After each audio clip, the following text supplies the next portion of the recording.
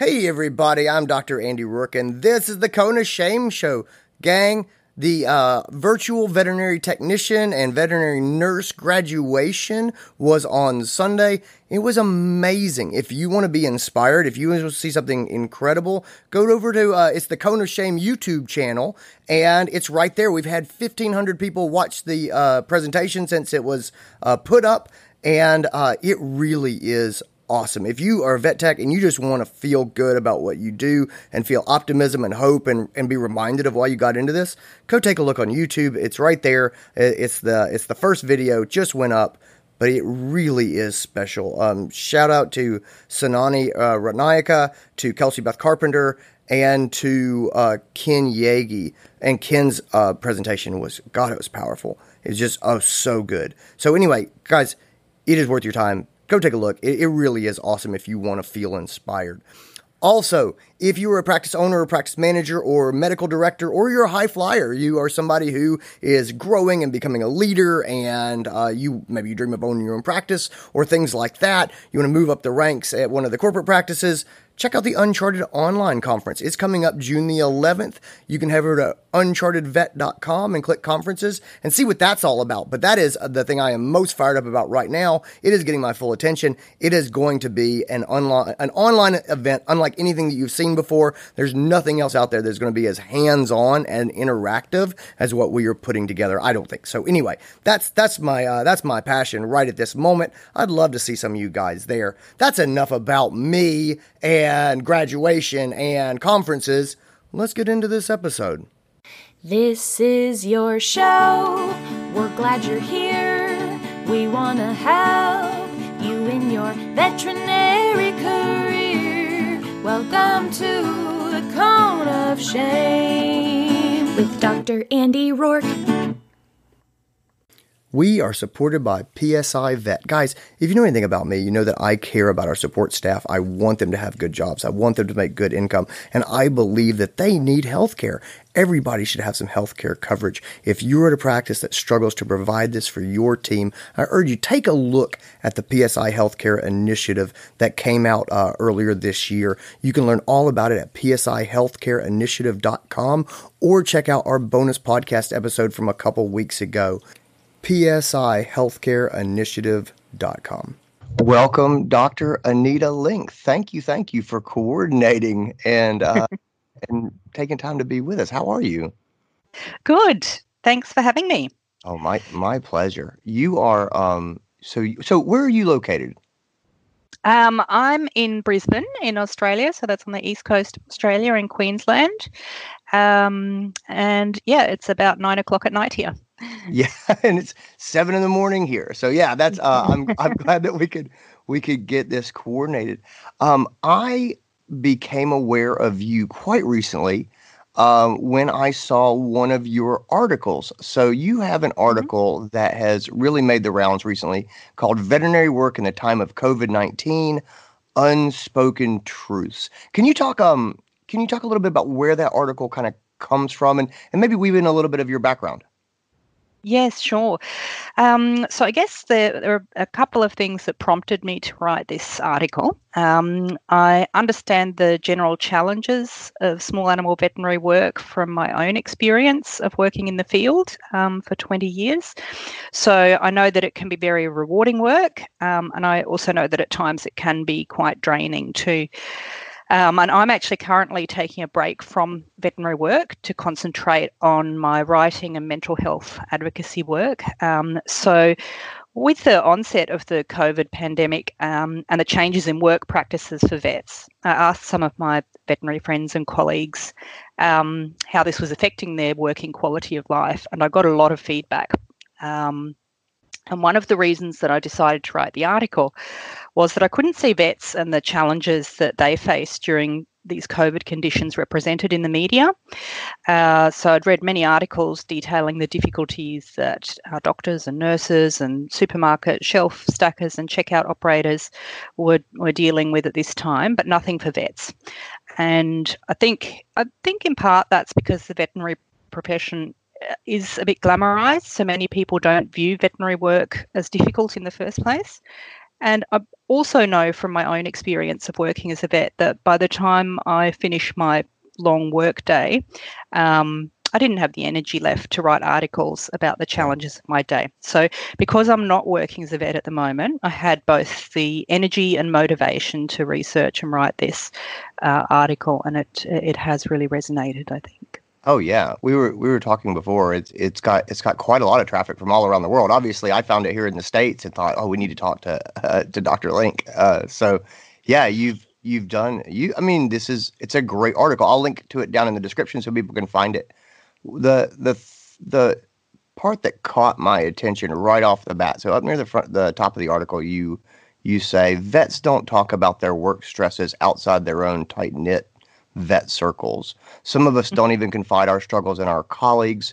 We talk about our cases in detail for hours, but many of us still cringe at opening up about the state of our mental health. And I saw that and I was like, wow, this is somebody who, I mean, obviously who really gets it. And that comes from your own personal experience. It does, yes. So I think, I mean, that sentence does sort of say it all. I think that we don't talk a lot about where our heads are at, and we do talk for hours and hours about our cases. And I think certainly when I graduated at the end of 1997, in that time, I certainly started out in a culture that was very much about just sort of getting the work done, and you do what you have to do. And that's, I think, that's a sort of difficult thing because to a certain extent, to do this job properly and do it well, you do have to get on and do what you have to do. And I think that it's that fine line between, doing that and doing it sustainably. So we have to acknowledge that we become, I think, shock absorbers for many of our clients' emotions. And if we don't find a way to decompress the stresses of that veterinary work regularly, then our resilience shrinks. And over time, our work will impact negatively on our mental health. And I think it's also, true that it's good to recognise two things can be true at once. You can be a good vet and have boundaries to protect your health. This idea that we've got to keep pushing until we no longer enjoy our work and burn out or self-distract is really badly flawed. So we need to be able to throw some brakes on that before it gets to that point. I love the two things can be true at once. I got a Facebook message about 2 days ago from someone who's one of my Facebook friends that I don't think I have seen with my eyes in 20 years. And it was like, hey, Andy, got a quick dog question for you. Can you hit me back? And I just have this policy of text messages and Facebook messages. I ignore them for a number of hours, usually like 12 hours, maybe, often 24 hours, but I do not immediately respond. And if people struggle with guilt, I'm like, you can respond, just wait 3 hours. But sure enough, 2 hours later, I got a message. I was like, hey, don't worry about it. Got it taken care of. I'm like, awesome. Well, that's great. Oh yeah. But I did, I'll be honest. I do feel kind of guilty when I do it. And and I ignore these things. And it's sort of to your point of, we feel like, to be a good doctor, we have to spring into action whenever anyone contacts us with a problem or a question. And in this day and age where we are so accessible, I just think that we have to get our heads around the idea that we can be both good doctors and unavailable sometimes. It's about those boundaries, but it's not easy to do. Yeah. Let's start to unpack some of the unspoken truths of COVID-19. What spoke to you most deeply? Look, I think that it's not that there's necessarily, and again, this is sort of information that I've gotten from friends and colleagues. This is not my first-hand experience. But that article was based on that feedback. I think it's not necessarily that there's a whole heap of there's a few new challenges, but mostly it's just the regular everyday challenges that, as I said in the article, have been put on steroids. So Yeah. we usually like to work pretty efficiently, and it's usually a challenge to just run on time and get everything done. I think things like the remote consults, so where you've got the owner staying in the car park and the nurse bringing the pet in. Everyone practices differently as well. I think, for some vets that might be actually a positive. Yeah. For me personally, I know that I've always really benefited from having the client in the room so that I can look at body language as I'm doing the examination and getting a history, so that I can work out who I'm in the room with. And I very much, even before COVID, we used to do things like drop-off consults where the owner would drop the animal in, and then you'd have to have a look and call them later. And that, to me, always took a lot more time and was less efficient for the way that I like to practice. So I think there's that. I think,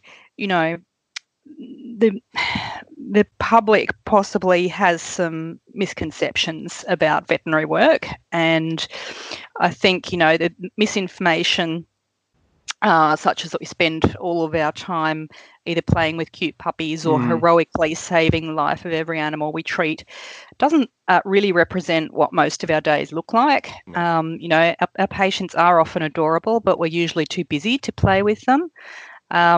Some days we do save lives, on others we lose them, or we spend the day repeating ourselves to clients when we see 10 dogs with allergic dermatitis in a day. Yeah. I think maybe one of the most damaging myths perpetuated by the public is that vets must earn a lot of money because veterinary bills are high. Yeah. Or that, a vet doesn't care about the animals that they treat, if they don't do it for free. And vets, certainly in Australia, are among the poorest paid professionals, especially medical professionals, for the knowledge, skills and responsibility that they carry.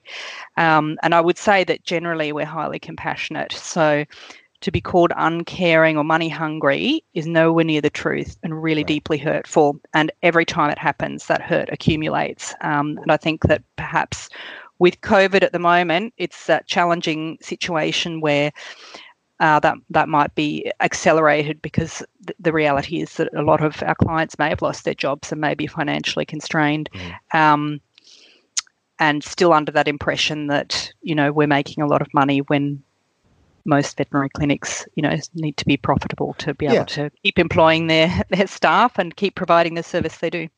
I think you're exactly right with all those points, and just to sort of support the idea of COVID compounding these things, I completely agree. I think that a lot of the struggles that we have with clients, with sort of burnout and compassion fatigue and things like that, I do think that COVID is compounding a lot of that stuff. And one of the ways I think is, and you hit on this, we're dealing with clients who may have lost their job, and so they may not physically have the resources, which makes our job obviously more challenging, and that puts a lot of stress on us as compassionate people who want to get the best care for pets. But the other thing is the emotional part of it is we're dealing with people who are having terrible days and people who are afraid, and they're carrying a lot of stress. And we, as caregivers, people who are saying, hey, look, your puppy is really sick. Wish you'd vaccinated for parvo, but you didn't. And now this is kind of the bill that we're looking at. We become targets for a lot of that stress, just anger at unfairness in the world, anxiety about the future. And so I do, and I guess it's purely anecdotal, but I do feel like we're probably getting beaten up a lot more than we do when times are good and the economy is roaring along and, people are employed. Not to say that, we don't always run into people who are having bad days, but I do feel like that's getting worse. I also think, to your point earlier about, what does it mean for us to see pets when the owners are waiting in the parking lot? We lose that opportunity to humanize ourselves. We don't they don't see us, face to face. They don't stand in the exam room with us. We don't get to hear them talk and kind of build that trust of being a good listener. And so when we come out and we make recommendations to these people, this is like a stranger showing up and going, hey, look, here's what you need to do, and this is what it costs. And so I think it hurts us as far as being able to build trust with those people so that we can communicate what pets need. And I think that makes our job harder. Yes, I agree. I think part of delivering messages about treatment or diagnostics and financials is being able to build a rapport with that client before you do that. While you're taking the history, and as I said, you just get an idea of who you're in the room with. Whether that's a mother with 3 children or a couple whose dog is their child replacement because they haven't been able to have children. It's all very different, and I think part of the job is working out who you're in the room with, and it doesn't necessarily mean that you're going to you're not going to change your recommendations, but the way you deliver them might be different. Exactly. Yeah, it doesn't change our medicine. It changes the way that we communicate, though. Let's unpack finances more, because you've mentioned that a couple of times. You've got a nice section here. This is another thing that really caught my eye about the article, is you bring up a couple of things that I think are not right at the top of people's minds. Let's talk a little bit about the economic impact of COVID on veterinarians. How do you want to unpack that? I think that, I can probably relate most to the aspect of seeing clients whose finances have been compromised by COVID in whatever way that's happened. I've never owned a practice, so I don't really feel qualified to comment on that side of things. Sure. I do have a quote in that article that was from one of my friends who does own and manage a practice about the low margins that veterinary practices run on in normal times. So at times like this, they might be taking a hit. But I think the most challenging thing I can imagine would be, how do you manage with clients who just really don't have the money to pay for it, and who don't have pet insurance or can't afford pet insurance? And I think that's a very real challenge. I encountered that in one of the practices that I worked at in my second year or third year out in the UK, that was in a housing commission estate in a really low socioeconomic area. And the onus on in that practice was definitely on quantity rather than quality medicine, which was really tough for me. We had 5-minute consults and just not enough staff to get the work done with, and people could never afford to pay for anything. So that was quite extreme, because you were seeing one after the other of financially constrained clients, rather than maybe a couple in a day or something like that, and that actually contributed to my experience of burnout working in that practice. But so I think that's a difficult one. There's no easy answers. Yeah, no, I agree with that. Well, and it also confounds the idea of from a pure business standpoint, when we start having restrictions and we can see fewer clients, if we were another business, right? If we I don't know, if we did, I'm trying to think of a COVID appropriate a business, and I can't, if we did something non-essential, you know what I mean? If we were chiropractors or masseuses or something like that, we would say, well, we're only able to see half as many clients during the day because of the precautions that we're taking. It may be that our prices need to go up so that we can still keep the doors open while, while being limited in the number of people that we can take care of in a day. And that sort of supply and demand. But of course, we're not going to do that. None of us are none of us would want to do that. And the optics are horrible. And so we're not raising our prices or anything as our ability to serve clients goes down. So I think that's tough in a lot of ways. We're dealing with clients who don't have the resources, or they're starting more and more to worry about resources in the future. I think that's true. I run a group called Uncharted, which is a group of veterinary practice owners and managers and medical directors and sort of rock stars. Yeah. And the conversations in there over the last couple of months have really been enlightening and interesting, especially if we have the independent veterinary practices, right? The mom and pop shops, things like that. Boy, the stress that those people feel with the uncertainty is enormous, and I think it depends on the personality type, but a lot of people feel great responsibility for their employees. And the idea of having to furlough employees or let them go or things like that, it is the worst thing to them. They feel like they're failing these people who trusted them. They feel like they themselves are failing. It's the emotional toll in that uncertainty I have seen. And again, it's an individual thing, but in some people, I think that has been really great. And you mentioned a bit about locum vets and relief vets, and that work going away as capacity kind of goes down. And so you've got a lot more veterinarians sort of sitting on the sidelines. Yes, I think I saw on one Facebook page, veterinary Facebook page, just locums posting that they were in real trouble because they had work booked ahead of time, and that then had to be cancelled because the practice might be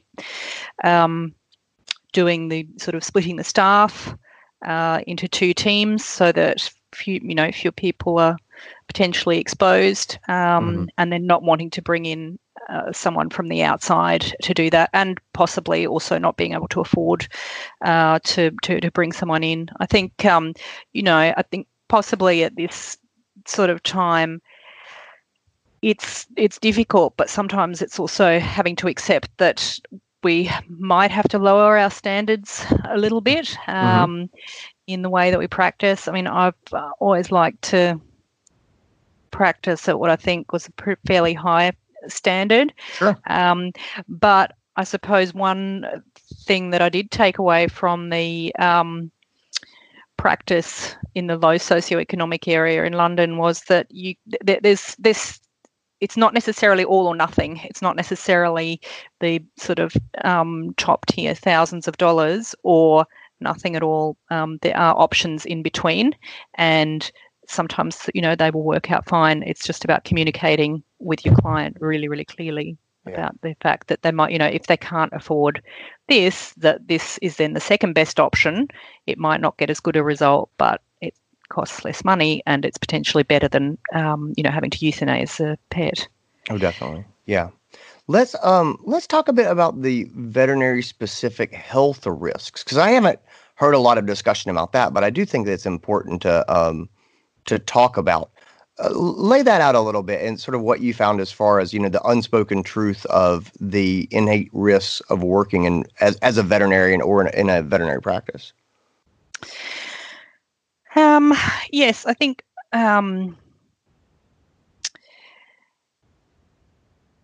as I said, I think when we first start in this profession, it's very much accepted, and not necessarily a bad thing, that in the first couple of years that you do work really, really hard and that you maybe don't have much else going on in your life because you've worked really hard towards this goal, and you've still got a lot of practical learning to do. And I think that that's, potentially sustainable for a set period of time. But then I think if you want to have a sort of longer career, at some point you have to put those boundaries in, because it is high stress work. It's fast paced. It's unpredictable.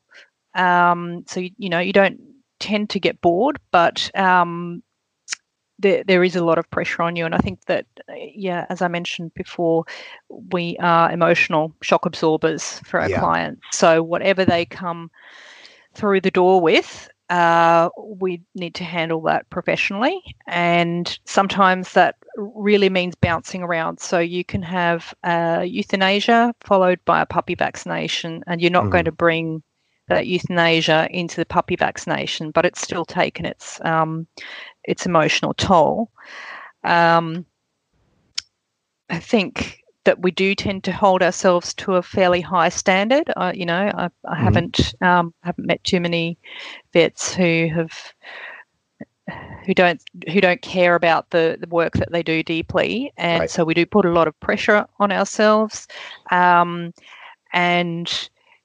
we do have a lot of responsibility. If you're doing surgery on an animal, then that animal's life is in your hands, and even if you're really well trained and really practiced, it's still a sort of pressure that sits in the day. I think that sometimes working conditions are not ideal, so we can work for very long hours and not necessarily get breaks and things like that. I think that's possibly getting better over here in some practices, but I agree. know, again, that going back to that practice in England, the weekend on-call roster looked really good on paper. So I think it was only 1 in 6 or 1 in 8, but you worked all day Friday, on-call Friday night, work all day Saturday, on-call Saturday night, on-call Sunday night, and work Monday. And this happened to be a busy practice. So you weren't guaranteed sleep or a shower or an uninterrupted meal from Friday morning until Monday night, which is a lot, I think. Yeah. It takes a bit to recover. Every 6 weeks doesn't sound like that much until you're really living it. And then all of a sudden it feels like it's you look around and then here it comes. But I liked your point as well about sort of there's the emotional sort of health, and then there's also the physical health, and just sort of pointing out, when we are placing a catheter in a cat, we're not 6 feet apart. We're right on top of each other. And I saw this great article about really the spread of the virus, and how our respiratory rate, are we taking deep breaths? Are we singing? Things like that spread more particles. And so, we get stressed, and you have people who are there close together and they're doing this work, and we're kind of right on top of each other. And to your point also, I know a lot of veterinarians that don't get enough sleep, and they push themselves, and they're stressed. And so our immune systems probably we are not the model after which, you should base your day-to-day life if you want to fight off contagious disease.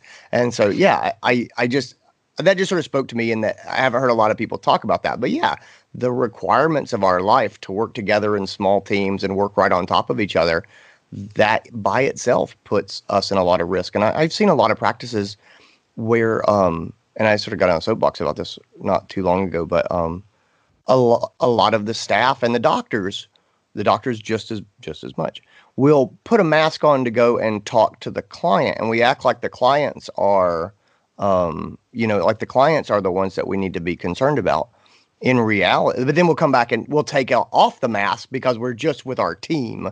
And, exactly. And you go, this is the worst. This is the worst thing you can do. And, the research says that you're most likely to get infected by a family member because you spend so much time with them and you're in close proximity.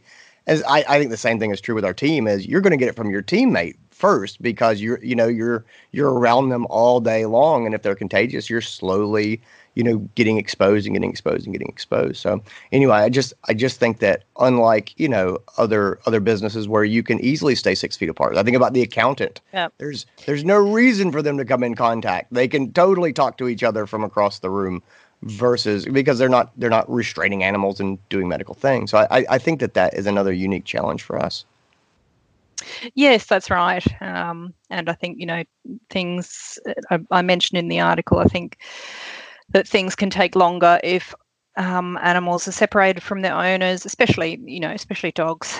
They can become more anxious and maybe tolerate less a less thorough exam. So there's a lot of little things that make work less efficient. Yeah. Let's sort of wrap up by talking about what's getting us through. And you had a number of sort of quotes and pieces of insight on that, and sort of how veterinarians are kind of responding, how they're sort of finding the light to walk towards.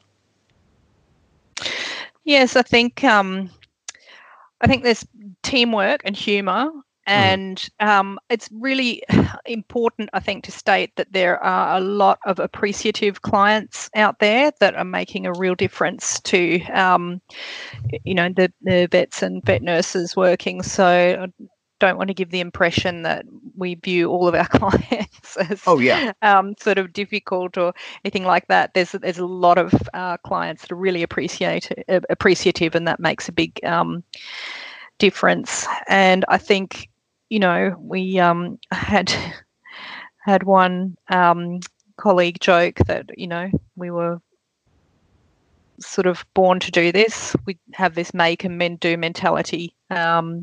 We just need to pretend every person is a parvo puppy. Yeah. So unpack that. We should pretend every person is a parvo puppy. Well, so I mean, obviously parvo puppies require some fairly intensive barrier nursing and barrier doctoring. Yes. So having to put them in isolation and only go in with masks and gloves and really clean up well afterwards. So I think that possibly because it's an industry where people are used to working under pressure and working as teams, and if you've got a good team around you, then they can really pull together under difficult conditions and make all the difference in the world. So I think, I think that's probably the main points. Yeah. A firm belief that this too shall pass has helped me a lot. It will. Yeah. Absolutely. It will. And, I think there's that old cliche about putting your own oxygen mask on before you assist a child in a plane. Yeah. And it's so true, I think, especially now, because that's where you won't get through it. If you run yourself into the ground quickly, then you're going to be out of the game. I agree. I think that's fantastic. I think that's a great place to kind of leave this. Can you speak on the work that you're doing? So tell us a little bit about your writing. You have a book coming out this year. Why don't you talk a little bit about that? Yeah, sure. So I do mental health advocacy work, which I started doing when I came down with some fairly nasty bipolar 1 disorder after the birth of my first child. And that work is sort of mainly writing blog posts for Thought Food, which is my website, which relates to living a good life with mental illness and just generally maintaining good mental health too. I'm also a peer ambassador for SANE, which is an Australian-based organisation that supports people living with complex mental illness. And yes, my memoir is being published this year, which details my lived experience of burnout and bipolar 1 disorder. So that's a little bit dependent on what COVID does. It's in the final stages of being put together at the moment, but hopefully sometime this year. Well, wonderful. Let me know for sure when it comes out, and I will try to help spread the word when it is available. Where can people find you online? Where can they read some of your work? Where can they learn more? So probably the easiest place to find me is on the website, and the address is Anita Link. That's ANITALINK. Thought Food, THOUGHTFOOD.com. Cool. I'll put a link down in the show notes, and people can learn more. And I'll definitely put a link to the article that we discussed today. Anita, thanks so much for being here. I really appreciate it. Thanks for having me. And that is our episode. Guys, I hope you love it. I hope you got something out of it. Look, I got to tell you, I love our podcast. The next couple of weeks are insanely good. I am just so thrilled with stuff I've got that's coming up for you. So tune in for that. Really great. How do you treat that stuff? It is going to be super useful and is really fun. And it's just such good podcast. I'm so pumped up for what's coming. So I hope to see you for that. If you're loving the podcast, please, there's one thing you could do to give back, and that is either or write an honest review on iTunes for the podcast. That's how people find us. That means the world to me. Or share it with your friends. If there's people that you want to see it, post it on social media. Let people know that it's here. I just want to help. That's what I want. I want to help. I want people to take advantage of this resource, and I can't reach them without you. So guys, reviews or sharing with your friends really mean the world to me. It makes my heart swell. Take care of yourselves, guys. Be safe. Remember that what we do is awesome and that it matters. I'll talk to you guys soon.